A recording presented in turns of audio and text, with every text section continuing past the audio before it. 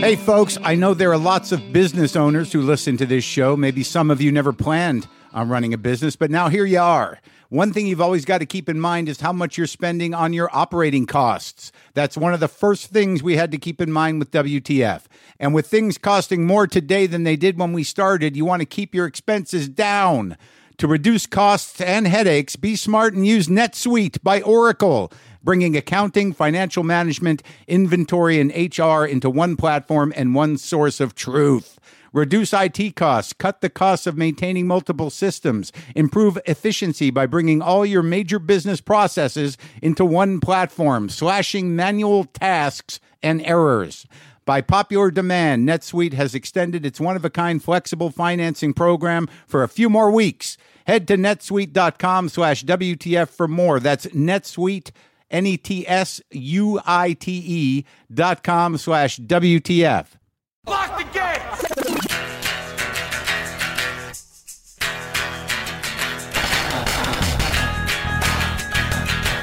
All right, let's do this. How are you, what the fuckers, what the fuck buddies, what the fucksters? What's happening? I'm Mark Maron. This is my podcast, all right? Is that all right with you? Is that the wrong tone to start out with? What day is it? Monday? What's going on? Is that too much for Monday? Today on the show, I talked to Cedric the Entertainer. Sort of a long time coming. I'd run into him here and there and be like, "You can do it? Yeah, we can do it."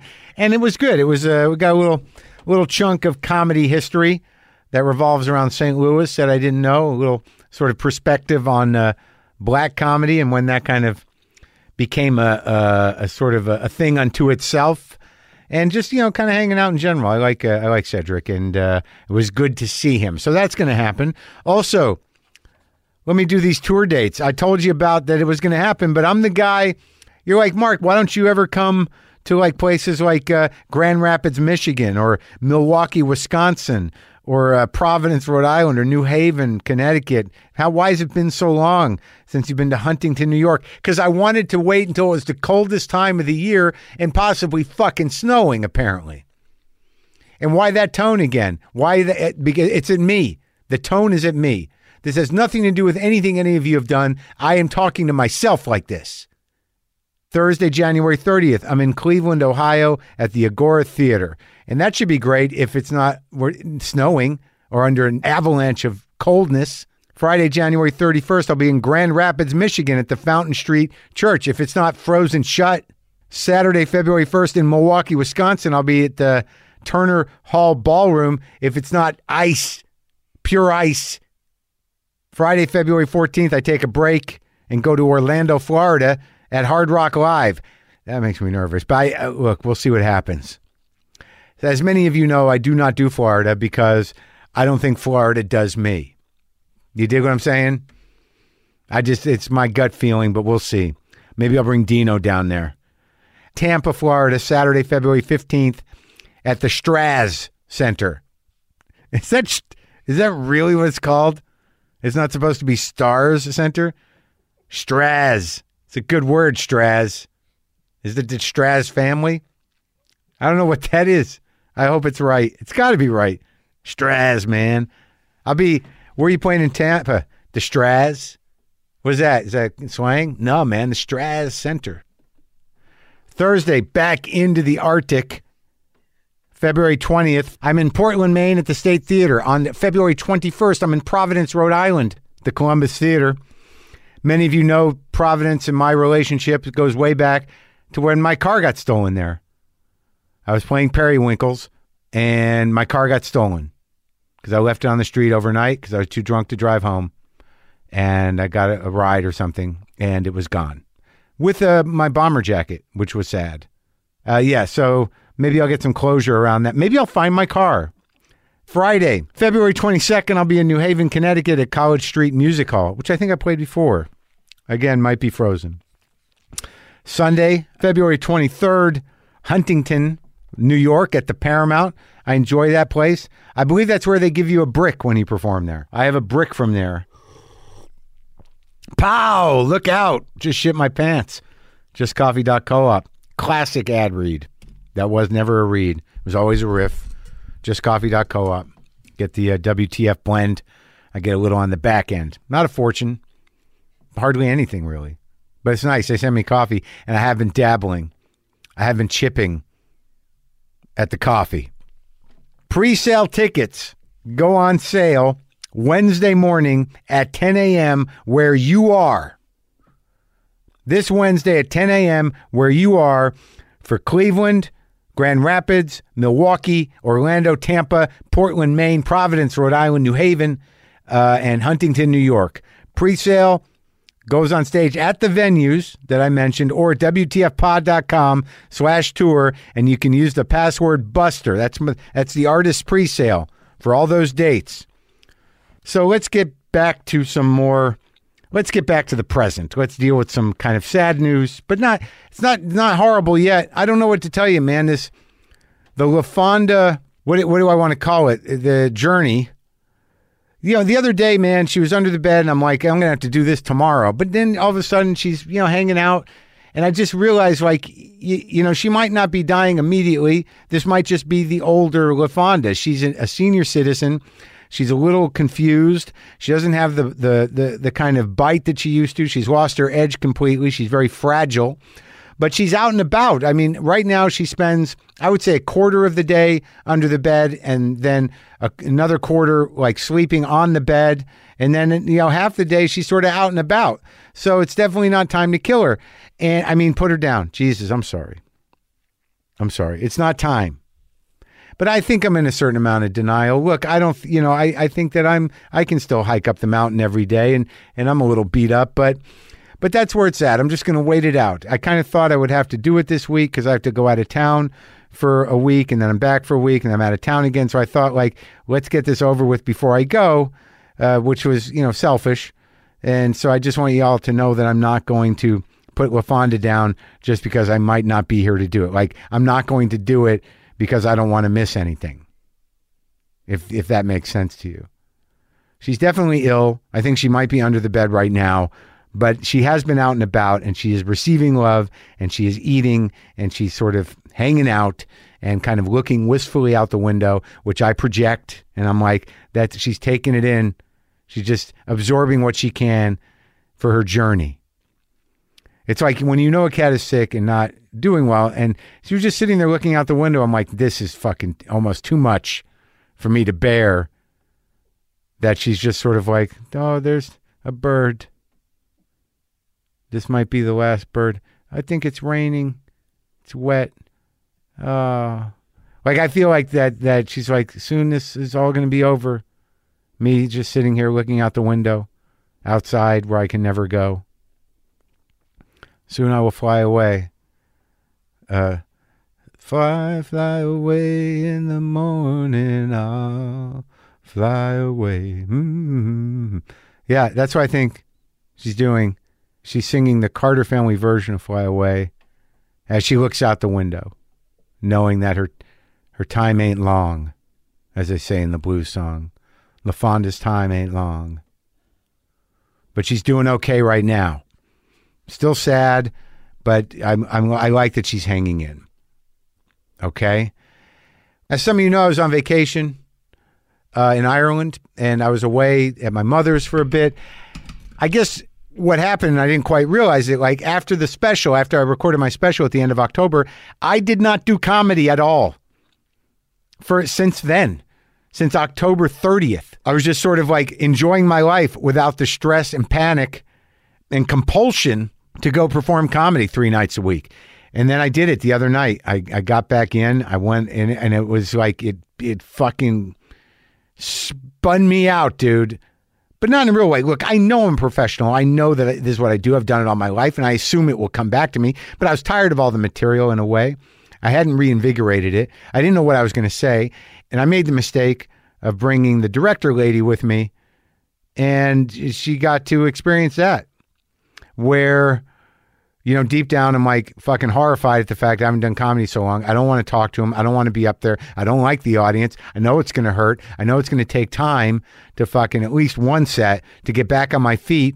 And, I could have just gone through that myself. But she chose to come with me. So that means I was able to kind of put all that frustration, anger, and a touch of fear and direct it right at her for no reason. Which is, it's one of the great reasons to be involved with me is the misdirection of anger. And I realized maybe I don't communicate emotionally that well. I don't, I'm a grown man, but I don't know if I'm a grown up. But I'm trying. The patterns are less. And I think there needs to be an app of some kind, created to translate immature, kind of a defensive men's statements, into what they really mean on an emotional level. Like, for instance, when I say something like, fuck you, you don't fucking love me, what that really means is, I love you.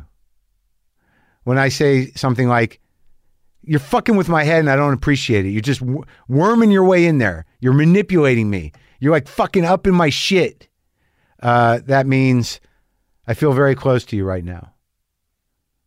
Right? Go fuck yourself. Fuck you means please don't leave. Then maybe it should translate to hey, I'm sorry about that. To what that really means is like, I'm a hopeless asshole and a complete emotional fuck up. I should be grateful every day that you have the patience to even be here. That's what I'm sorry means. But also, it's okay if you have to leave. And go fuck yourself. See, then you start over again. And then the app has to kind of go back. It's tricky. But if anyone wants to design that app, you should get on it. I just heard Fonda yelping. She's not in pain. She's all right. She gets excited about water. Don't you wish you could? So I go on stage. In the first set, I took a little bit of a hit. It's just a horrible feeling. And I was talking to, who was I talking to? I was just talking to Ben Schwartz about it. It's a weird feeling of embarrassment and shame that just manifests into, self-flagellation and then upsetting the person you're with. Maybe that last part's just me. Anyway, I did 3 sets on Saturday and I'm back in it, man. Everything's alive again. Everything's reinvigorated. Don't worry about me. I'm funny. Yeah, you heard it here first. Some guy comes up to me after the show like, I only know you from, your interviews, and I didn't know you did the stand-up. You're funny. I'm like, thank you. Thank you. I've been doing it my entire fucking life. And, just like, why you got to be so dismissive? Translate to, I appreciate you listening to my show, and I'm glad you got to see me do stand-up. Fuck that guy. That means I'm jealous of that person. This would be a very helpful app for a lot of insecure, angry people. That guy's not doing anything original. That means I need to write more. That thing is bullshit. I don't want to fucking do that gig. That means I'm scared. And I just need to overcome my fear. Okay. Anyway, God, maybe I should take a break here. Look, folks. So Cedric's here. And if you didn't know, he is currently on the CBS show The Neighborhood, which airs Monday nights. He's also going to be touring.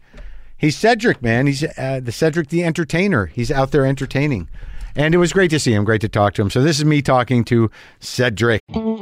Sometimes I wish I paid more attention in school, or in some cases, any attention at all. There are probably a lot of things I could have gotten more out of, like literature. And now it's probably not in the cards to go back to school and study the classics. But luckily for us, there's a new podcast called The Foxed Page that dives deep into the best books of all time. This is basically like the best possible college English class, but more relaxed and fun. No pressure of grades or needing to prepare something to say in class. It's only the books you want to read and know about, presented by best-selling author Kimberly Ford. Everything from Cormac McCarthy to Madame Bovary, from classics like Frankenstein to modern hits like Lessons in Chemistry. I love Ireland, but I missed the boat on James Joyce. The Foxed Page has a 3-part series on Dubliners, and that's a pretty great starting point. Want to get the most out of what you read? The Foxed Page is for you. Get it now wherever you get your podcasts.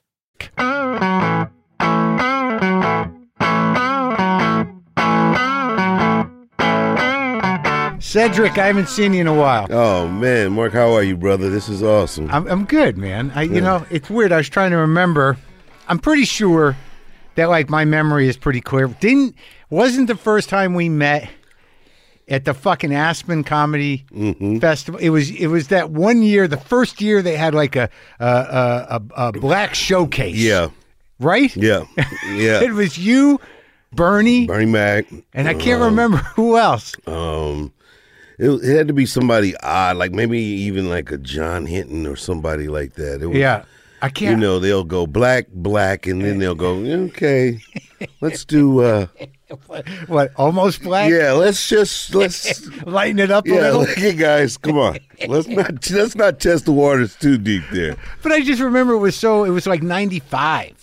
Yeah, man. I think. Yeah. And it was to see, you know, in that environment, to see Bernie Mac and you guys up there, it was crazy. Yeah, and you know, and it's like, and it's in Aspen. It was like the first time doing some stuff like that. You really seeing people like vacation in the cold. Oh, We're yeah. like, whoa, what's this choice? What's this choice? I'm not understanding. Like, so y'all chose to come here? Yeah. It's super cold, And you can't breathe. Right, And the audiences are weird. and he's from Chicago. I'm from St. Louis, so we not like we running from winter at Right. all times, man. Like, Yeah. that was not a good look. But, I just remember the awkwardness of all of it. oh yeah, and then the night starts, and it's like they're trying to. You know, this is before they even came up with the term urban. I think like Right. so nobody knew exactly what to call. Hey guys, it's our African. Are we able to black? Do we say It's Black Night in no? Aspen. Oh, do you just say it right out like that? You just go black. They really urban wasn't around Yeah, yet? urban wasn't here yet. We couldn't do it. We couldn't make it politically correct at the moment. I don't know what that urban thing is kind of odd. So you remember when that happened? When it was just urban? Yeah, it came in because, I mean, black people, for one, we make sure not like, because we go through it. We'll be like, we Yeah. African Americans. Then Right. some people like, I just rather be called black. And then it's some people just like, look, I'm American. Don't put no color on me. Oh, really? So it's that. So there's it's like conversations within the community. yeah, that happens all the time on what we are actually going to be calling ourselves in the next, year. Does it come down to a personal level, or is there a generalized sense of it? It is a generalized sense. It is like a caucus. There's Yeah. like a big sense. Where are like we it at now? is. We're still at African American, Okay. but really all the black people Yeah. just go with black. So on paper, Yeah. like if you fill out anything, Right. it's going to be African American. Right. If you ask a black person, they're going to be like, yeah, I'm black. So Well, black's okay. yeah, black is fine. African American's good. No, yeah. it's a lot. Why is there a lot of yeah. Why- One that's out completely is colored. No, yeah, of course. Gone. Been years. Yeah, it's been a long time. But do yes. people have do you know people that have a problem with African American? Not really. I Yeah. mean, it is.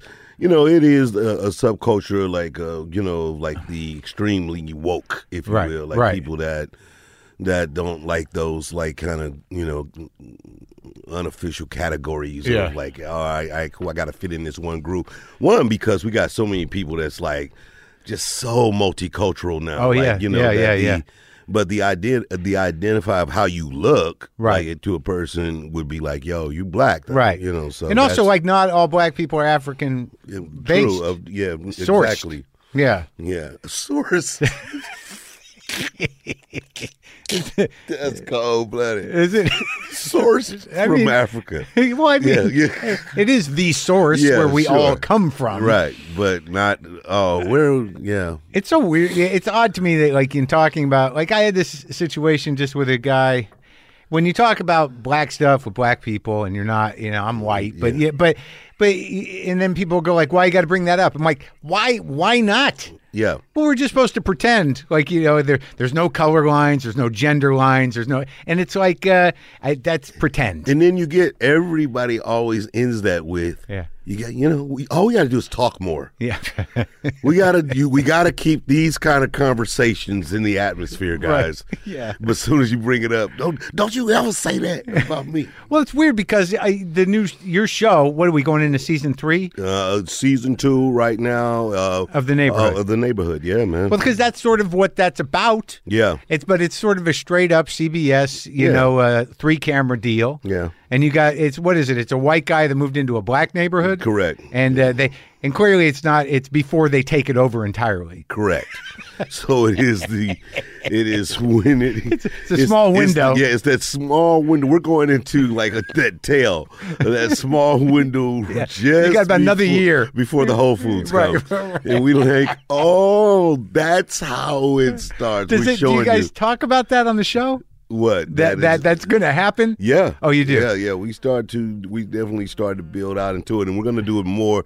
We're in season 2, and as we build out to the final part of it, we're going to start to show like more white people coming. This move is starting to happen. It won't be necessarily the white people, but it'll be like the businesses and the idea of how people are really getting ready. What are you going to do? When do you just complain or do you try to get involved or what do you do? Well, is it wrong? I guess is the real question. Well, because I was part of it. I moved out of Highland Park, and I got accused of being a sort of a gentrifier, a colonialist. Yes. Whatever you call it. Right. I showed up, and they all followed, and then I got out because it got your square shoes and your little Yeah, exactly. Well, the hipster look, because it got too much for me, but I saw it happen, and I've been in neighborhoods where that happens, and you do feel a tension after a certain point. Yeah. But then there are some people who have lived there all their lives, and they are of the culture that lived there before the white people came in, who were like, well, it's doing the neighborhood good. Yeah. But then there's the hardcore people that are like, they fucked everything up. No, it's so true. And I mean, it's hard because people have always these, kind of mythical, beautiful ideas of the neighborhoods that they grew up in. Right. But, when, ideas of services and goods and things are moving in, you want those things. Yeah. But, when it's, all cultural or all one race or something to that nature, and it feels like you can't get those same services to come in. But when they start to come and you live there, yes, you want a great grocery store right around the corner. I don't want to move. But now I can't afford to stay here. That's what happens. Right, and you can't afford the grocery store. Yeah, exactly. It's ridiculous. You're like, what? An orange? $3? Yeah, I need a $3. Let me do a little home loan. Wait, so you come from Missouri? Yeah, St. Louis. Well, actually, two little spaces. It was I was all over Missouri. Really? Born in Jeff City. My mother was in college at the time. Then Caruthersville, Missouri, which is in the Boot Hill down. It's like in between St. Louis and Memphis that way. And then St. Louis. I don't. I've gotten a little shit for talking shit about Missouri recently. Uh-oh. No, I was in St. Louis. I had great shows there. I was nervous to go to Missouri because it is sort of a conservative state. Very. An example of. Yes. We're going to try to make we're going to try to make this a theocracy. We're going to make everything illegal and make it Jesus town. But St. Louis, I had a good time there. They're good people. It's a good old city. Yeah. But what was your experience growing up there? But it's a huge black community in Missouri. Yeah, it's still one of the most polarized. To your point, though, like Missouri is actually, if you live there, you're kind of used to this energy and you can operate in it. But it's still one of the which energy? The energy of like knowing that people want to be, like it's a whole sector of people that want to just break away from the union and just kind of be like, yo, we can do Abortion's things our way, right? And, anything we want to do, it's our way. Very, very, it's white fundamentalism. Yeah, fundamentalism, exactly, strong and bold, and so you'll see that in the town. You grew up with it. Yeah. I mean, it's there. St. Louis, of course, in the metropolitan areas, it's not as much because of the density of the black culture and people.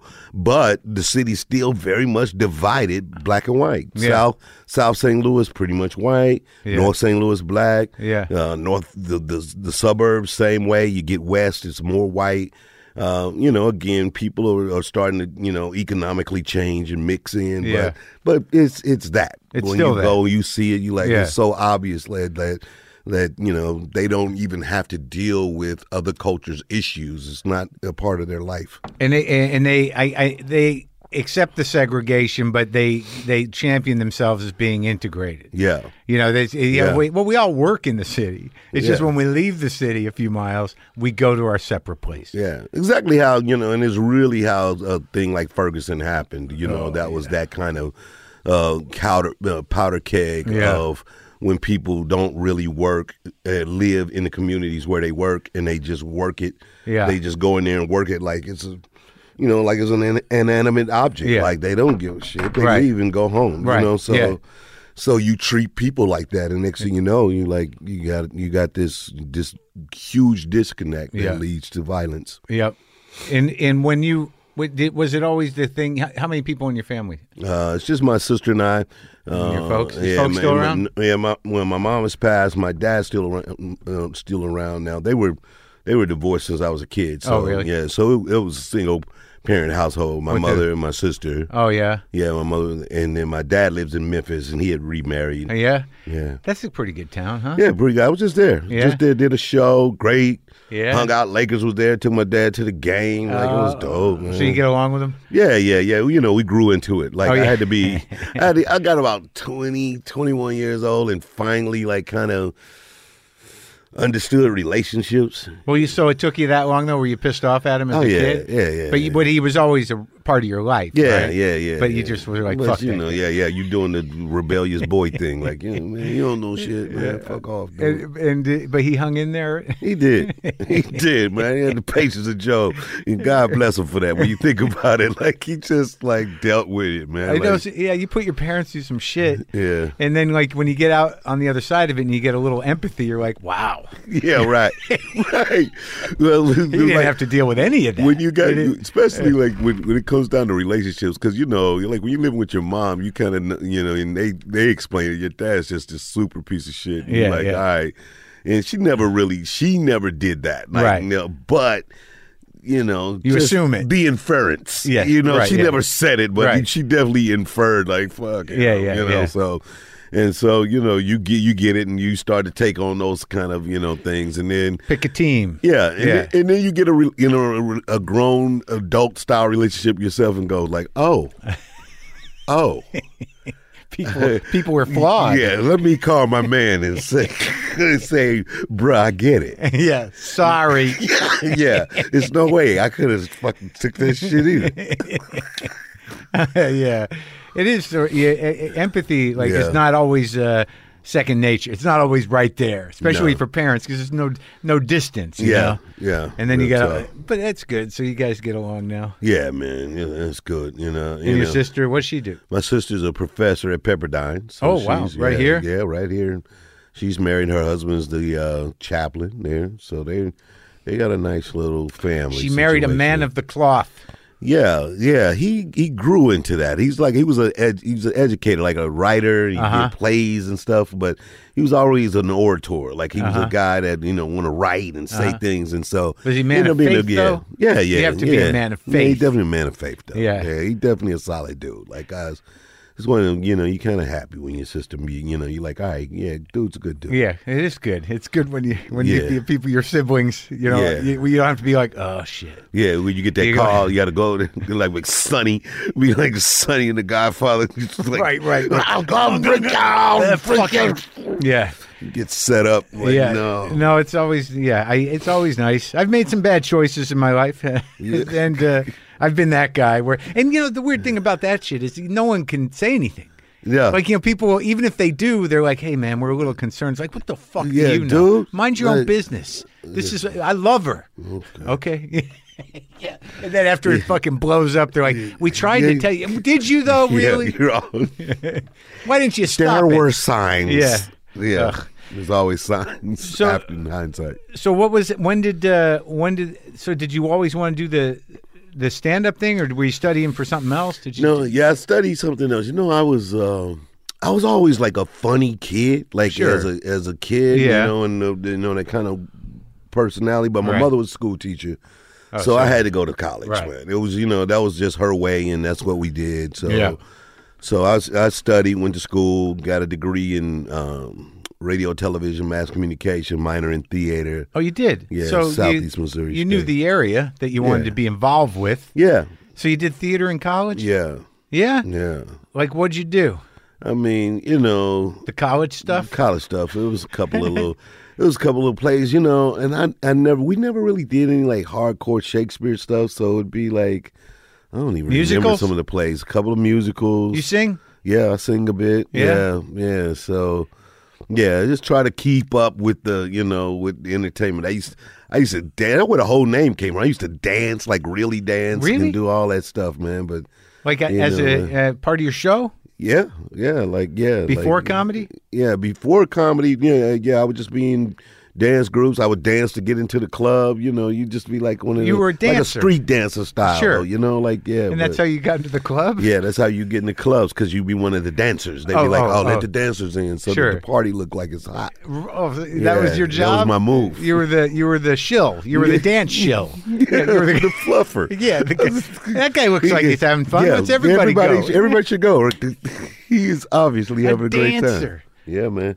But you That knew was like early on that you wanted to be involved in the entertainment thing. So what'd you learn in film and broadcasting? Did you do shit? Yeah, I did. I did a lot of cool stuff though in school. I had a TV show. We did so I had a show that was kind of like Entertainment Tonight. Oh, yeah. You know, you just college stuff. Yeah, like- sure. Then we had a sketch show called Cape. You know, the city was Cape Girardeau, and we called it Cape Garage Door. And it was we did it in the garage like Yeah, that time. nice. That was kind Yeah. of dope. You know, homage to you. Yeah. And then I had a radio show. I had one of the earlier podcasts. Oh yeah, a college radio show Yeah, was college- called. yeah, Sure. yeah, Earlier podcast. Yeah.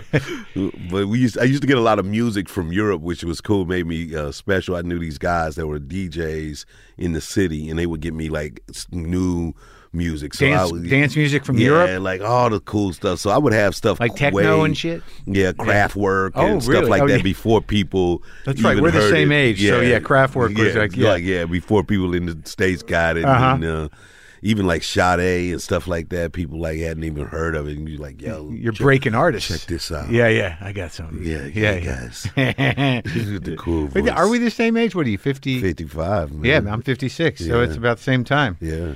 We grew up in the same time. Yeah, man. So you graduate college, and then you're doing, how long were you doing the dancing to get in clubs? Well, that went for a while. I was like, so I graduated college, and Yeah. then I started, you bouncing around looking for jobs and stuff. What kind of And jobs then you have?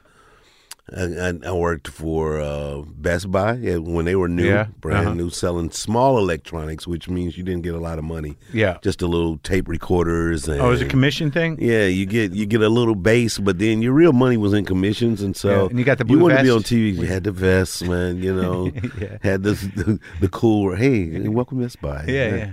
What are you looking for today? You know what? Those are great, but if you really want to get some, you need the dual responder. Yeah. That one's a good starter, but you look like you're serious. You look like a real serious guy about this. Yeah. And you could use a stand to put it on. Oh, yeah, of course. I don't know. These just came in. Yeah, we gotta have them. Interested in some headphones? Yeah. Yeah, just moving small pieces. That was it. The small electronics. How long that last? That lasted about, I don't know. I don't even think I worked there a full year. Maybe like a little year. I had a bunch of odd jobs. Then I started working for this company, Modern Business Systems. Huh. They sold Ricoh fax machines from the Ricoh Corporation. Right. So Yeah. And fax were new. And Exciting new technology. Oh man, and Yeah. it was hot. I was popping off so you had the company car. You get to wear the shirt and tie to work. yeah. You start feeling like a young executive. Uh-huh. Selling You fax know, machine. selling fax machines, getting a little cash. You Yeah. know what I'm Uh-huh. saying? Because I end up finding this kind of world where auto body shops could use it to go to send stuff back and forth to the insurance companies. Ah. And when I got them and that became my niche. Oh, man. really? Yeah, And you people figured that out yourself? I figured that out. I stumbled up on it one day, and it was like, So you- boom, boom, boom. so and you were I was moving the shit. slanging them Jones.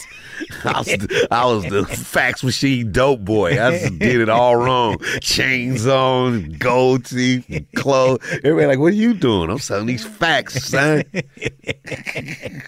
Got pinched. Getting pinched.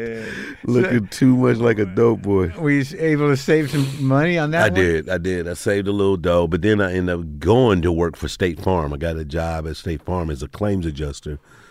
Ooh. And that was cool, man. That was like another... so that's where you go out to the accident? Yeah, that's when you go and... Look at the car? Look at the car, see the... Meeting sad people?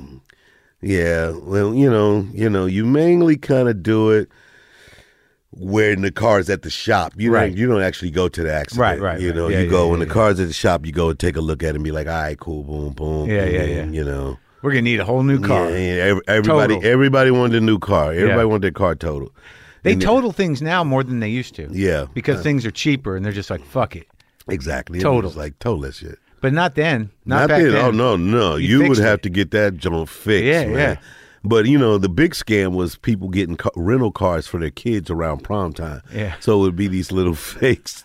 Fake accidents? Oh, super fake accidents where people would come in and be like, yo, I need to, this has to go in the shop for 2 weeks. Just to rent a car? Yeah, I would love to. But, because you get your rental insurance from your insurance. So they're paying for your rental car. And, and they're fixing the fake accident. Fake accident for 2 weeks. Your kid shows up in the Cadillac or the whatever they renting. And you saw that as a pattern? That happened? That was straight hustle. That was a hustle. They used to. I would never think to do that. Where you're like, I can't afford a rental car, but if we fuck this car up, we'll get it. We get a rental car for 2 weeks. 2 weeks. You just put it was a real thing. It was a scam. Man, it was a scam, man. Just so did you fix their cars? Did you fix their cars? I knew what it was, man. You got to take care of the hood, man.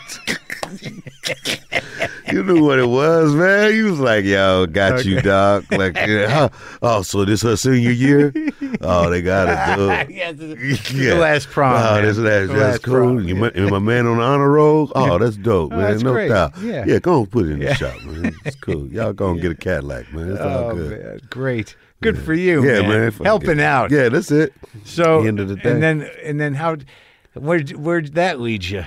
So then left there. I left State Farm to do comedy. When I left State Farm, I was doing comedy. Well, what was that moment? Wait, when did you when did you go do the thing? When did you first do the thing? The thing, man, was it was kind of cool. It was like one of them, in a way, it was one of those stories that people always kind of tell. But sure.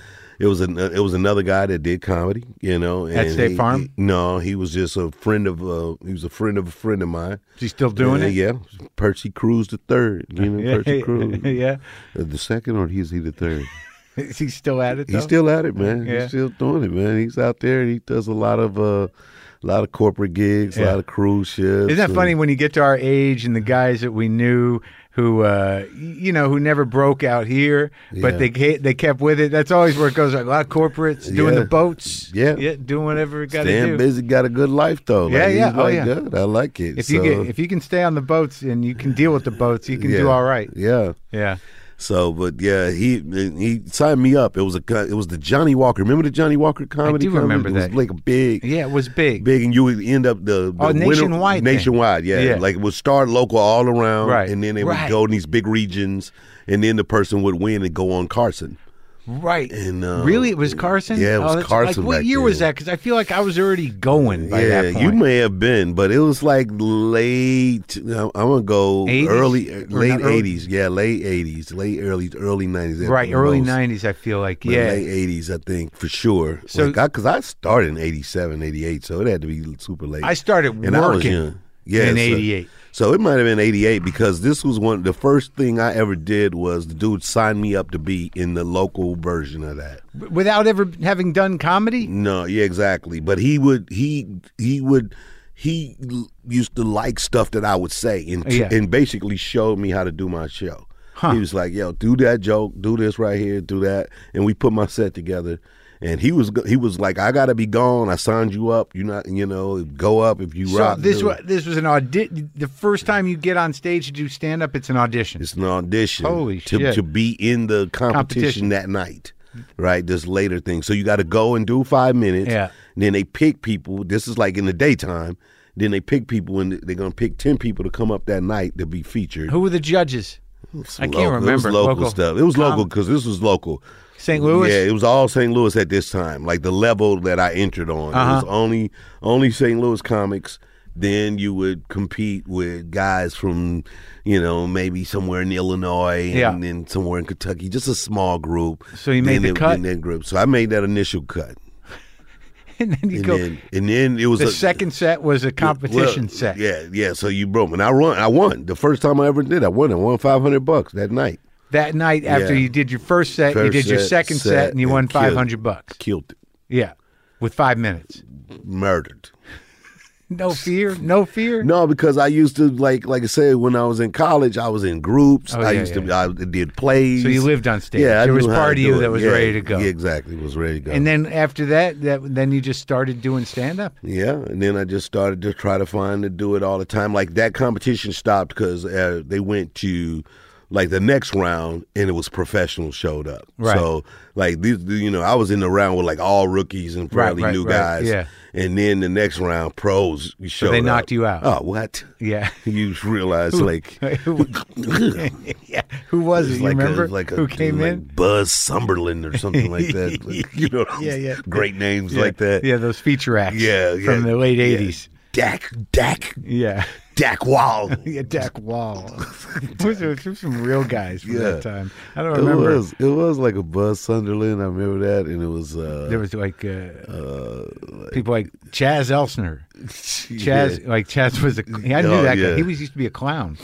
Oh, that's hilarious. But all right, so you didn't make the big cut. So how do you start doing comedy in Missouri? Was there a club? This was also right around the time of the resurgence of like all black comedy, like so. So it did happen, like in the early '90s. Yeah, late '80s. Late '80s. Yeah, so like Comedy Act Theater, like people like Robin Harris started doing. Harris. Yeah, they were doing clubs out here. Was he a Chicago guy? Chicago guy. Bebe's Kids. Bebe Kids. And did you know that guy? I had a chance to meet him one time. He was the one that inspired me the most because his comedy was like an uncle, like a cousin. Storytelling. It was like somebody you knew already. And when I saw that style, I was like, okay, yeah, I can do that. That's what you want to do. So he became my guy. And so I did get a chance to meet him one time out, in L.A., and then he died shortly after that. Hey, young man. Yeah, man. So all right, well that's interesting because I don't know if I ever had a timeline on that where I guess it was because the sort of black comedy scene kind of coalesced. It sort of happened. Yeah, those things like. What was the Playhouse place you talked about? That was the Comedy Act Theater. Yeah, where was that? That was in Leimert Park area. In Missouri. In L.A. In LA. That was L.A. Oh, really? Yeah. So that was those places, and they had one in Atlanta. And so those places started to pop around. And so this black comedy thing was happening. So people like in places like Missouri, I just would do one. So was it like a produced show? Wasn't it every week kind of thing? Every week. Oh, every week. So they have it at a place. Yeah, and I made a deal. This was me, young entrepreneur ideas. Had a dude had a nightclub. Yeah. Went to his slow night. Told him like a Tuesday night, baby, come on. Yeah. I get the door, he get the bar. Yeah. He was like, all right. And he didn't believe that it was going to work. Yeah. And I packed that place the first week. And the second week was lines out the door. We had to do 2 shows. Who were the acts? Who'd you pull in? It was guys. Local guys? Local guys. Like, it was guys that were all, again, that wanted to do comedy locally. And they got like 10 minutes, 15 minutes each? 10, 15. People just tried it. We had a couple of people that... like you get lucky, like guys like Joe Torre was already doing comedy. Yeah. And if he came home, he would do it. His brother was young and emerging. So Guy Torre, so he had the name and you can throw it out there. Rodney Winfield, legend, old school, but he was big. He would only show up every now and then. But then there was a lot of little guys in there that was like all of us were trying to rock it, and it was enough comics. Like it was plenty to fill up a show. So that was it. So you didn't even have to fuck with the mainstream comedy club circuit. No, but when I started that night where I did that thing, that was at the Funny Bones, which was they were headquartered in Right. St. Louis. So Yeah. I did do that because I did so well that night. So, you moved it over there? No. I would just go there when I could because they had more of a system, more of a traditional system, and you got to do this kind of time. You got to set your jokes up. And the black comedy was different. Like it was just like, yo, just walk up and you start talking about somebody's outfit. You can just do whatever you want to, and build your set. Sinbad style. Yeah. And the more traditional comic clubs was definitely joke, punchline, setup. Had you had to look like an act. Yeah, the whole thing, all these things were Whereas, like, rules. Which is just like, I think you could get away with it if it looked like an act. You know what I mean? It seems like if you're just riffing, though, to find shit and doing crowd work and stuff, you got more freedom. But, when you get into a main, they're like, what are you doing up there? Especially if they don't get you. It's a weird thing because you could have an act and they might not get it just because of your style. And then they're going to accuse you of being, not professional. Yeah. It's kind of fucked up. No, that's so true. Because I know a lot of dudes. Did you know those dudes that had a certain pace and it wasn't that quick and they weren't going to change gears, but eventually they got funny. But when they started, people were like, "What the fuck is that guy doing?" Yeah.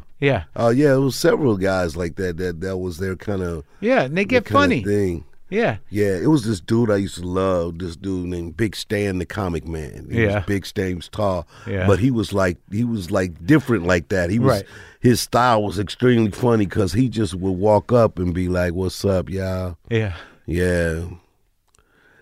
Go real slow. He do that. Yeah. You ever just don't like your grandmother, man? And he'd just be like, "Oh," it'd just be so funny, like the way he would. It's like a slow build. Do it, and it'd be like, like he want to say something, then he'll just step away from it, and then he'd go back. And that's then funny. Like, what happened to that guy? He passed. He got ill, like some young dude that had like a kidney or liver or something. Oh, fuck. Yeah, man. So, all right, so you're doing that, and then when do you start to do the bigger shows? I mean, how does it all happen? How does it unfold? It kind of unfolds in this weird way, like the death.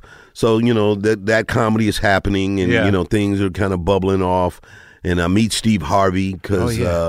So what happens is I end up like I'm doing the local shows. And then I decide, I meet the guy that runs the Funny Bone. They had 22 clubs, and if you got booked by them, you can do them twice a year. So that was 44 dates. Yeah, and that's how I quit State Farm when they booked me for those 44 dates. Right, and that was it. But it was the same time that black comedy was popping off now. But those weren't black rooms. Those no, they were just regular rooms. Yeah, but this was me being able to take my savings, and then be able to know that I had a base salary. Yeah, right. So I'm not going to leave my job for nothing. You're making that run twice a year. I know I got dates. I got this amount of money on the books, and I'm just going to go for my passion. But you don't have a family yet. No, I'm just me. My mom. I had the house that I grew up in.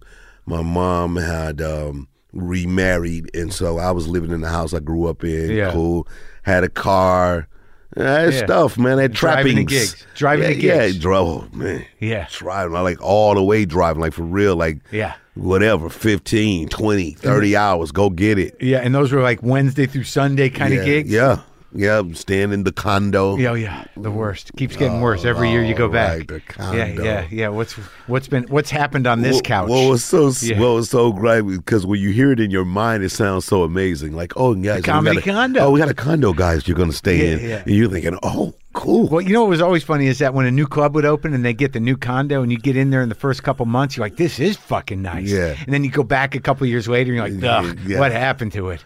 Look what they did. Yeah, this is Look wacky. what the monsters did to this place. But then it was always good if you went there with a big act and they don't stay there, so then you get the big both room. rooms.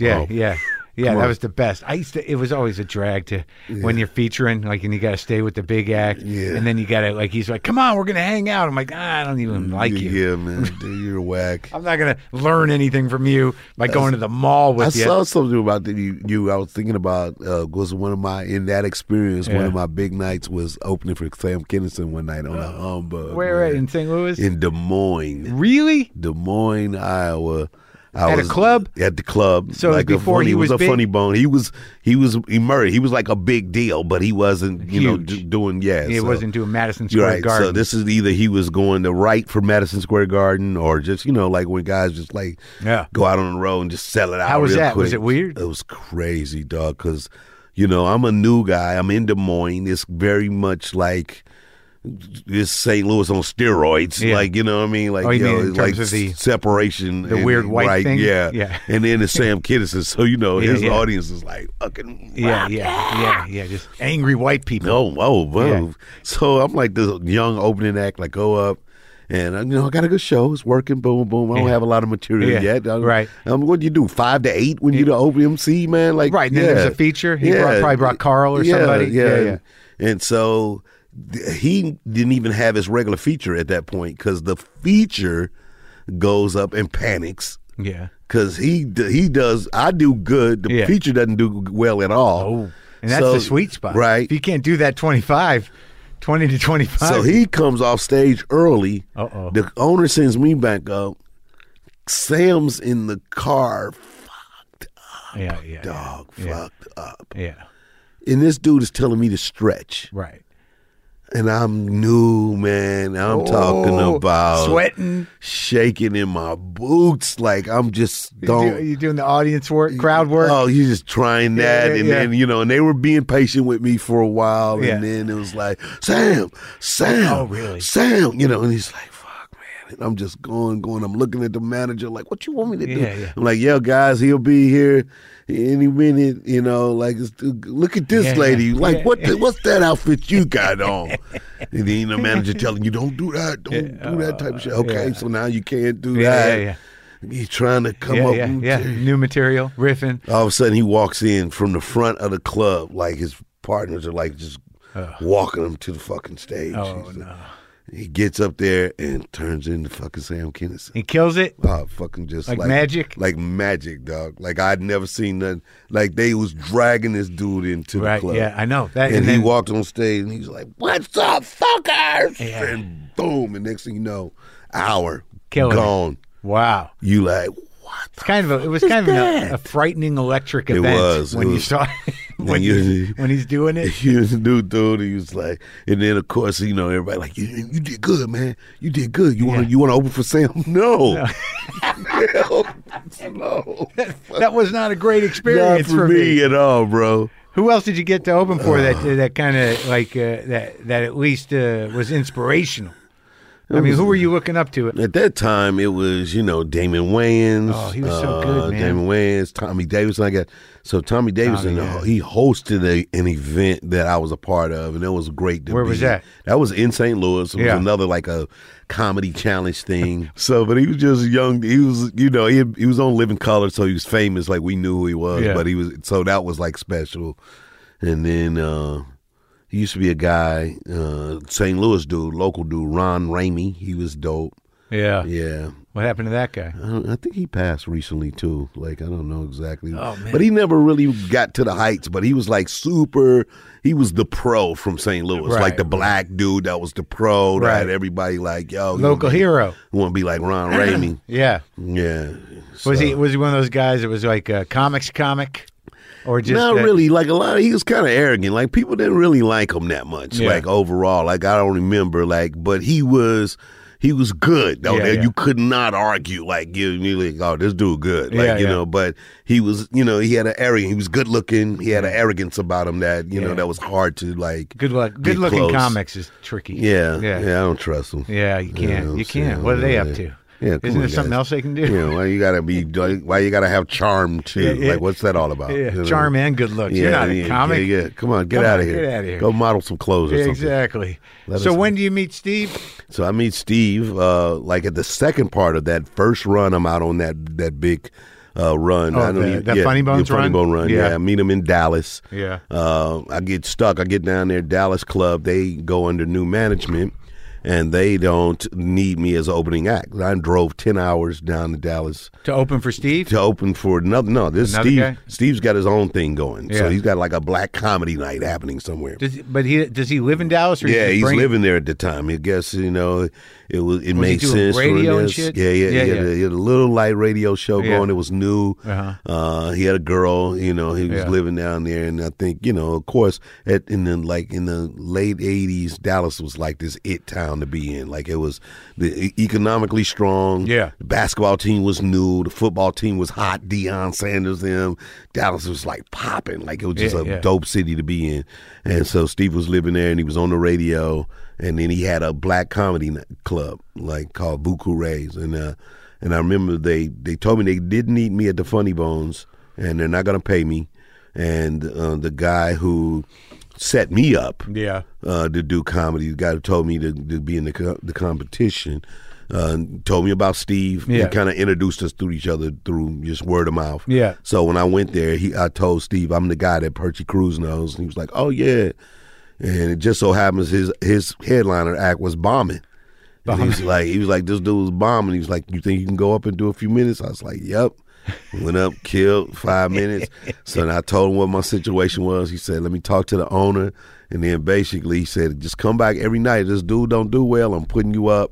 And then at the end of it, we're going to see what we can do. And they basically, I did that. Well, hope for this dude to bomb every night. Yeah, and did he? And then he gave me $250 and I was able to get home. And that was it. Then he brought me back as a headliner like 2 months later. So that worked out. that was my man. Then we went on to Infamy, TV shows, and the Kings of Comedy. Isn't that crazy? And everything. So how long did that take? What was that process? How long were you out there headlining before, whose idea was the Kings of Comedy? Because that was a big deal. Because that was a big sort of crossover big deal in a way, right? Yeah, it was. I've been doing comedy for a while. We were on the Steve Harvey show. But you already hosted shit. I did some shit. I'd hosted BET's Comic View. I was I'd probably been on Def Comedy Jam twice. I'd made a little name for myself just with little splashes. Was that whole Def Comedy Jam and Comic View, that all came up in the late 80s, early 90s? That all started to happen? Yep, exactly. Yeah,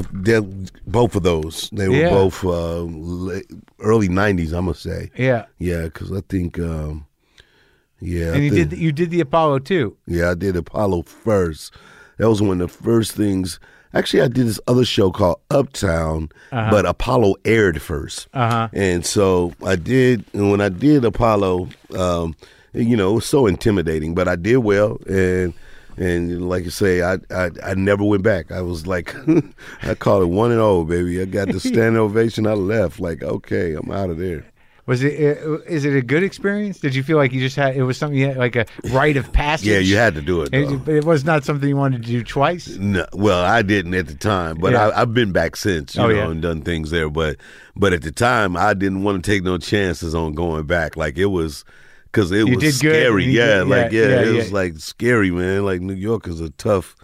And that's where they boo you. That's like when you go down. Oh, they'll light you up like before. Who was hosting when you were there? Showtime. It seemed like it was Rick Avila, maybe. Rick Avilas? Yeah. No Rick shit. Avila, I think that's right. Hey, Rick Avilas. Yeah, exactly. How you doing, man? How you doing? Yeah, exactly. I think it was Rick Avilas. I remember Rick Avilas. Junkie Pigeons. Yeah, exactly.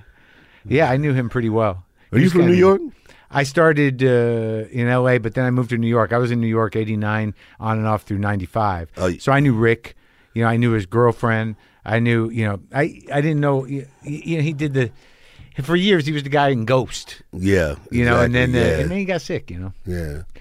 The drugs, they do you in. Man. But it's like, that's a long time you were doing it before the original Kings of Comedy. I mean, if you're kicking around the early 90s, and that doesn't, you don't do that tour until what, 99? 99.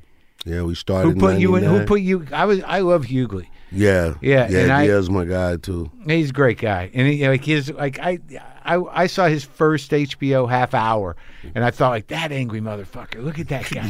Just fuming. Yeah. And he's being funny. Yeah. But like I could see he was full of rage. Yeah, so much. He's always so ready to let people have it. Yeah, and I was like, that guy's great. And Yeah. I finally got to interview him. He's a great guy. So as you Steve Harvey, Bernie, Yeah. and DL, Yeah, and that was it. that was it. So was that a tour before Spike decided to get involved? I Yeah, mean, for sure. We had toured. This guy Walter Lathan. He used to tour all of us individually. So back then, he was your yes, booking agent. He was a Promoter? like Okay. a guy that does shows. Yeah. And he was the guy that has been successful, but he would, it was all about theater shows at the Wild. So he would he could take Bernie out on a theater show and make money. He'd take Steve out on a theater show. He'd take me out, and he would take DL out. But it's so funny because at that time, like all you do, especially Bernie, I mean, you didn't have any crossover audience. No, it was all black audience. But when Def Comedy Jam blew up and Comic View, that little niche where that was the entertainment to happen. Yeah.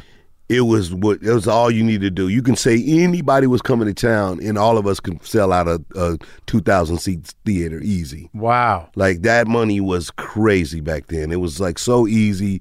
It was not a lot of you go comics. direct for if you showcase on any of those shows, it meant that you could sell. You can because sell. Everybody's watching. Everybody watching that show, and if No you were shit. good, and if they put you on a package, so like it was a lot of package shows where it'd be four or five comics. Yeah.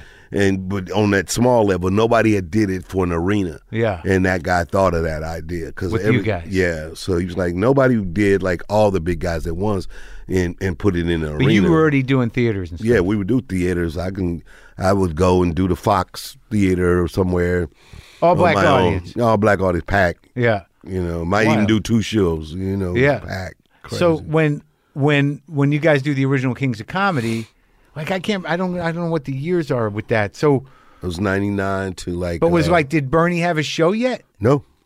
So it was like still all black Bernie, audience. yeah, Bernie was the king. Bernie was like, he had this most famous 8 minutes of comedy from his Def Comedy Jam Yeah. set. The I Ain't Scared of You Motherfuckers set. Right. Made him Huge. he was big. He Yeah. was like Chappelle is now. Like Yeah. he was like the comic. Yeah, yeah. And so that was it. Bernie, you say Bernie Mac coming, it's gone. Yeah. Ticket's gone. Powerful. Yeah. And then And you and now how does Spike get involved? That must have been exciting. So well, Spike got involved because we were going to shoot the movie, Yeah. and then we were just trying to give the movie this splash, give it this identity again. And Walter, he thought of that idea. He To was do the movie. Well, we all thought about doing Yeah, the movie, but he right. thought of the idea of bringing somebody like Spike Lee in Yeah. to make it a splash. And he was into it? And then Obviously. Spike he saw us in New York. It was a big deal. We went to New York and he came, saw the show. He was in. So Yeah, that was yeah. that. And he wanted to be able to make it like this cultural experience, which is what his kind of niche is. And, Yeah. and I think that's why the movie still has legs to this day. Right. And the name, all of that, like all these things, like we never were able to capitalize on it again, which was so unfortunate. But In what sense? Like you well, we couldn't- never did 2. We never did. You know, could've. but You guys there never was- toured again after never that toured together? again, like crazy. Like it just, just like a great, band. Everybody severed. Yeah, I due guess to their so. own It's weird though, powers. like because you would think that but you would think now if you wanted to. Well, I mean, you could probably get DL to go, right? DL will go. DL will go. DL. I'm gonna get ready to see DL after this. Like Yeah. we see each other all Right, the time. right. Like DL will do it. Like he Right. just Steve won't do it. Steve won't do it. Steve got Steve. like that. He's the one. I'll try to convince Steven to do it now. He would do probably like if it would Two if we, shows. If we could get him to understand like it's a special short-lived Yeah, run. yeah. He'd do it. Yeah. He'd do it. It'd take some maneuvering, but he'd Right. do it. And what do you think you could pull still? Like everybody get the people in? Yeah, Yeah. that would work. Everybody goes, "What do you do about the Bernie of it all?" Right? I don't think there's a replacement. You don't really. Right. Do you do it with the 3? Do you do like a little video homage of Bernie, and do you do like and Hey, try get a to new find guy. new guy Yeah. and say, well, who's that new guy? That's what everybody goes. Who's the new king? I guess so That's that's what you always think the the things. expectation is. And that's kind of what happens. Is like everybody who's hot enough to really do it and Yeah, fit in, they got their own lane. Like, yeah. yo, I'm doing my own That's thing. right. Man. That's what happens. Everybody Yeah. gets old and Yeah. and everyone's doing okay. Yeah, exactly. But the comedy thing, but you still do it? Yeah, man. And but acting, like, you turned out to be, you're a very good actor. You can do all the stuff. Yeah, man. Thank you. You can do comedy. You can do the serious. Yeah. You show, you got an emotional range. Yeah. You do a lot of different shit. Yeah. And it's pretty great. Like, I mean, you were in that dark fucking movie. What was that? First Reformed. First Reformed. Super. I mean, that's like, did Paul Schrader direct it? Yeah, wrote it, directed it. Well, I know he's a trip. Yeah. And that movie's wild, but you're almost like you're like the happy part of it. Yeah, that movie. Yeah. Yeah. But what? How did you just audition for that? It was weird because Paul Schrader was looking for. He actually wanted Steve for that role. He wanted someone that he believed the black community would believe this person is that person, like right away. Yeah. And then I thought you were believable. Yeah. And I think that's that kind of authenticity where you believe, like, okay, if you say these things, I believe that Right. you would really say that. And then as this kind of big, powerful black leader, I could believe you would also be that. Yeah, right. And so without it being jokey, Right, right. And that was the big thing he said when he spoke to me on the phone. He's like, this is no comedy. I don't want you to bring any jokes. I was like, I got you, man. I can do that, Yeah, bro. I can turn it off. Yeah, man. Yeah. I got it. But like, you did a lot of, like, there's so many fucking movies. The barbershop movies were huge. Yeah. And that Ice Cube produced those. Yeah. And he's in them. Ice Those were Cube's fun. in them. Those were great. Yeah, that was a great comedy showcase, right? Yeah. Another one where it was an opportunity to shine, do something creative, and do because I wanted to play the old man, so that was like a wild choice. Like at the time, I asked to play that old man. They was like, "Why you want to play the old man?" I said, "I know this old man. Yeah, like I know him. Like I got him." And they was like, "All right," and I went in and I did it in a read. Yeah, and it killed, and everybody was like, "All right, cool." And then like you were involved with the Honeymooners. Yeah, produced that. Now, how'd you get involved with that? And did it work out? How'd that thing do? That was one. Because that's one of those Hollywood tales that you go like, when everybody gets a bright idea and think, all right, cool, let's do the black version of this big white iconic show. And, they was like, say it can pull it off. And I really believed it. One, I love Jackie Gleason. My grandmother was like she loved that whole Jackie Gleason variety show and just grew up on him back then. And so I love the idea of it. And when we first started it, that's the thing about doing any kind of movies. When we first started it, it was an executive who got me. We hired Mike Epps. So he got like what we were trying to do. And we were breaking the movie out. And I was like, look, man, the episode, if we're going to do this, we should do something that feels authentic so we can tell the story. Let's break out into a heightened version of the episode where the guy leaves the money on the bus in the briefcase. Yeah. And then we can have this story that'll feel authentic to it being black because we can make it far more, hyper into this new world and it'll feel real. Right. Loved it. Cool. He gets fired. So the movie's going. It's greenlit. Which guy? The producer, the big head of the studio dude. Yeah. So he's our guy. Like when we first started, he's my guy. Yeah. Now this is the first time I'm coming off I'm coming off another movie. So this is my first time getting paid like a lot of money to be the lead dude. So and you get a producer credit and it sets my quote right. So this is getting ready to be. Like, yo, I don't know, like $5 million or something. Yeah. Like, so, and if I do this movie, then I get this number from here on out. Right, yeah. So I gotta do this movie. Right. So I'm not gonna walk away from it. So then the new guy comes in. He wants to put dogs in the movie. He feels like it should be a lot more of a universal idea. So that's just one right there. That's one of those suggestions. Yeah. We need dogs. Dogs are big now. And you're trying, and you're trying to fight it, and he's the new guy, and he needs to make his mark. We need to put dogs. And we're doing this dog, and we're doing dogs, guys. And then and then they cut the budget, and we end up shooting the movie in Ireland. So now we're doing Dublin for New York. I don't know what this, and the dog racing. So it's dog racing. So dog racing? Greyhounds, dog. Like people don't even know what this, like a part of American nostalgia that people are like, what is that? What are the conversations on set? I can't imagine that Mike Epps is easy to deal with in this situation. Oh man, he's like You know, he like a young comic. Me and Mike Epps all crazy. We in Ireland. He all, I don't even know. I think he had to get some kind of special permit to even go, man. Like Mike Epps used to be a whole thing, man. Yeah. So that was that disaster. Yeah. So you know, the movie. And then when the movie comes out, that guy's fired, and a new executive is in charge by the time the movie comes out. So they just don't care about it at all. Right. So the movie actually is a good film, in my opinion. It could have been a better film, but it just got lost in the minutia of what is it to put a movie out in Hollywood. It's not like as simple as what people think. Oh, of course not. It's a fucking disaster sometimes. Yeah. But then you did a lot of voice work, and you did. How do you choose movies at this? I never saw Cadillac Records. Oh, it's awesome. But it looks like it's great. Yeah, it's awesome. Because I love all the people that are. You were Willie Dixon. Yeah, and it was great. Did you do a lot of research to do that? Yeah, I did some research, learn how to play the upright bass a little bit. Because he was something else. That guy. Yeah, he was pretty wild. Chess Records, and then and great actors. Jeffrey Wright, amazing in there. Most Def. Jeffrey Wright played Muddy Waters. Holy shit! I gotta watch that movie. Movie? I don't know how I missed it. It's a great movie. It's a small film, but Adrian Brody. Yeah, Adrian Brody. He plays the chess, the big chess. One of the chess guys, Leonard. Yeah. And then Beyonce plays at last. Etta James. Etta James, yeah. Etta James. Oh, that's good. So she plays Etta James. And it came out Mos Def plays Chuck Berry. Oh, kills, dope. Oh, I gotta watch that. Yeah, it's dope. And what's this one that you directed? What's the one that you put together? The Dance Foo movie. Dance Foo. So Dance Foo is my first time directing. It's a small movie, fun.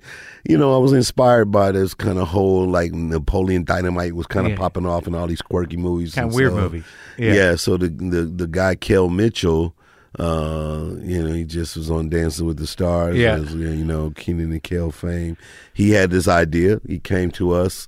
We liked it. We kind of helped him beat the movie out, write it out, and just shot it, man, for like $200,000 or something like that. And so it was fun, man. It's a crazy, quirky movie about him as a kid who comes from Chicago to try to make it. His uncle, who's a big kind of club owner out here, gets murdered by this villain. And then it's like this dude, pretty eye Willie. He's got like pretty hair and he wears makeup on one eye and he wears a patch on the other eye. Okay. And it's just like and he has to dance battle this guy to save, the family and the legacy of this uncle's club. Is hilarious. Wild. So, fun. what now? When you do something like that, obviously you get some people to throw some money in, right? Yeah. But what were your expectations out of that? Did it meet your expectations? I mean, probably not. I think because at the end, we like in all those kind of things, you didn't really. You don't understand the whole process of, kind of getting your distribution right before you go ahead and you're expecting the movie to, to do this or do that. And, you had some flaws. It was my first time directing. You had some flaws in the storytelling. You miss a few things, and you're like, we made a good movie, though. It's a movie that I love. My kids love it. It's one of them funny, weird. It's a good, bad movie. That's what you say. Good, like, it's a bad movie, but it's good, though. How many kids you got? 3 kids total. I got a daughter that's 30, previous relationship, lives in St. Louis with a little granddaughter that's 3. Got a granddaughter? Yeah, man. And then my oldest turned 16 my youngest, she turned 16 yesterday. And then my son is 19. He's at University of Arizona. Oh, that's a big school. Yeah, big Good? old school. Big you old like school. It? Yeah, he's enjoying it. He's having a good time. Are they going to be in show business? I don't know. He probably will be. Yeah, he likes to animate and draw. He likes to act. So he's got a big personality, but I think he'll probably find it as he goes along. Yeah. But he's a strong actor. He's done a few plays, and I had him on my show a couple of times. So, yeah, he's strong though. You did I didn't see the how did that run of American Buffalo do that you were in? It was short lived. It was great though. Did you play Teach? Who'd you play? I played Teach's who owns the party. Yeah. It's been something. I own the pawn shop. Yeah. And so, it was great, man. And, John Leguizamo, Haley Joel Osment. Oh, yeah. And it was... and it was like got a big push, right? Yeah, it got a big deal. And then the the economic crisis happened. The big the bank thing. Yeah, the big fall happened, man, and that was that. And our big investor dude ran for the hills, and that was it. Like we opened, we had a mixed review in the New York Times, and then but it was short. It was a short run, man. We didn't even. I think we ran maybe. We opened, and then we probably ran maybe 4 more weeks. Oh, that was it? It was tough. Oh, man. But it was a great experience for me, like, you know, because all my reviews were amazing. So okay. I just Cedric surprised us in this piece of theater that nobody else was good in. Yeah. And what's your relationship with wrestling? You know, that was coming up in St. Louis. It used to be a whole big thing back then called Wrestling with the Chase, and there was a version of a wrestling show that they used to do, and that was a big part of like our whole neighborhood. So when I was asked to be a part of the whole wrestling stuff, I was like, oh yeah. You like it? Yeah. You grew up with it? Yeah, I just grew up with it. Because you wrestled Chavo, right? Yeah, exactly. Because he's like, I'm on Glow, you know, and he's the trainer. Like, he's the guy that teaches all the chicks on my show to wrestle. He's the in-house wrestling coach. Oh, that's funny. So I see him all the time. He's a great guy. Yeah. Comes from a wrestling family. That's hilarious. Yeah. You grew up with a family of wrestlers. Yeah, man. I mean, it's a family business. So what's the plan now? You're going to run this? Are you shooting other things now? Yeah, well, I'm going to run this neighborhood thing for as long as it goes. We're doing great. And so that goes until March. And then you're shooting more now? Yeah. You're shooting second season. You know, because this is network television, so we get 23. 23? Yeah, man. So you're doing all right. Yeah, man. 23, and you've been around as long as you've been around? Man. I'm not. That's what I told somebody. I'm not. Hey, dude, I'm quiet over here. Yeah, you're covered, man. You're not hearing me complain about a thing. I'm like, I'm over. At this stage of my career, I feel like I'm stealing money. I'm like, okay, cool. That's great. And so that's pretty much it for now. No dates. Yeah, no, I still do dates. I got a big run right after the holidays. So I did, like I said, I did Memphis last week. That was great. Then I just kind of chilled for Thanksgiving and my daughter's birthday this whole weekend, and then I'll do a big run right after Christmas. So 27th, 28th, 29th, 30th, 31st. So starting Detroit. Yeah. Where do you play there? Detroit, I do the soundboard at the casino, Motor City Casino. Great room. We love that room. That's a great room. Chicago, we're going to do, this is one of these big kind of shows with a lot of comics, DL and DL Hewley, a few other guys. A lot of great guys will be on these shows. It's usually about 4 comics on these shows. And we'll do like Chicago, Poly Pavilion or something. I don't know. And then Atlanta. What do you do there? Atlanta what will do. This is probably another arena show, so we'll probably do Phillips. Probably big places, huh? Probably Phillips Arena, and then we'll do because we're doing New Orleans, the Smoothie King. Oh wow, that's a hard market for a comic sometimes. With New Orleans, yeah, but you do good there. Yeah, but you go there with a group of people too. But we do pretty good in New Orleans, yeah. And then it is a slower market though for sure. But weird place. They come out though. Yeah, good. And then Houston for New Year's Eve. Wow, you do the New Year's Eve show. Yeah, man. I just don't do them anymore. I used to, I stopped for a couple of years, but, because it did get like a little dragging, but then it became this cool thing where I would, take my family and my kids, and then we would go do the New Year's Eve show and then take off and go somewhere. Oh, so yeah, it was that's like, nice. It became our little thing. Yeah. So you go like, all right, well, cool. You just get this big chunk of money, and then you go like, go into the new year with my family. Is that what you're going to do? But I got to be right back at work on the TV show on the 2nd this year. Yeah. So last year we did Houston, and we went to Cabo and stayed at a friend's house. And this year we're just going to stay in Houston for a day. And just kind of hang out. It's all right city. Back. It's an okay city. Yeah, it's all right. We got good friends there. All right. It's cool. Well, it's great talking to you, man. Yeah, good man. Appreciate this, brother. I know it's been a long time. We were trying to get this happen, but that's good. I appreciate your pay. You're one of the kings of this podcast thing, man. Well, I think so. I think now it's. I don't know if I'm a king, but I'm certainly an OG.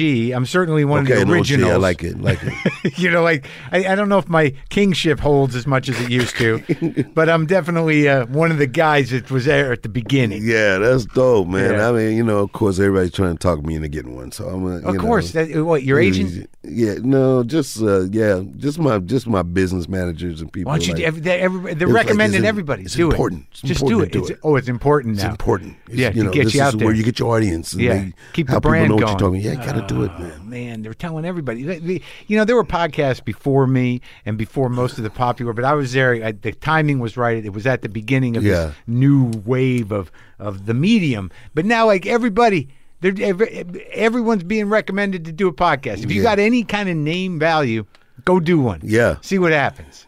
Well, are you going to do it? I don't know. All right. It's a lot of work. It- I mean, you make it look cool, man. well, you can do it from your house, You could probably get set You up. don't do the cameras or anything either. I don't. I don't. I just You got a classic old school. It's audio, man. Yeah, And it's then nice. there was a reason for that. And I love the tape, the 8-track reel that's rolling. Yes, over the sir. recorder. Yeah, we got the reel-to-reel going, and that's awesome, you can man. look at those dials. A lot of people, look at those. a lot of Look people at those don't- A lot needles. of people don't see what's going on here. They're Yeah, just it's all analog. analog in here. It looks like we're in NASA. Yes. In yes. a Tom Hanks movie. Big control board. We're both in It's our own great. booth. You look great over there, and I Thank love you, your. buddy. That's smooth. And in my chair with the your joystick. joystick. Yeah. You look really cool like that. I like it. You're a little higher than Yeah. me. Well, Yeah. I gotta feel like I'm important. Yeah, Thanks, good. man. All right, brother.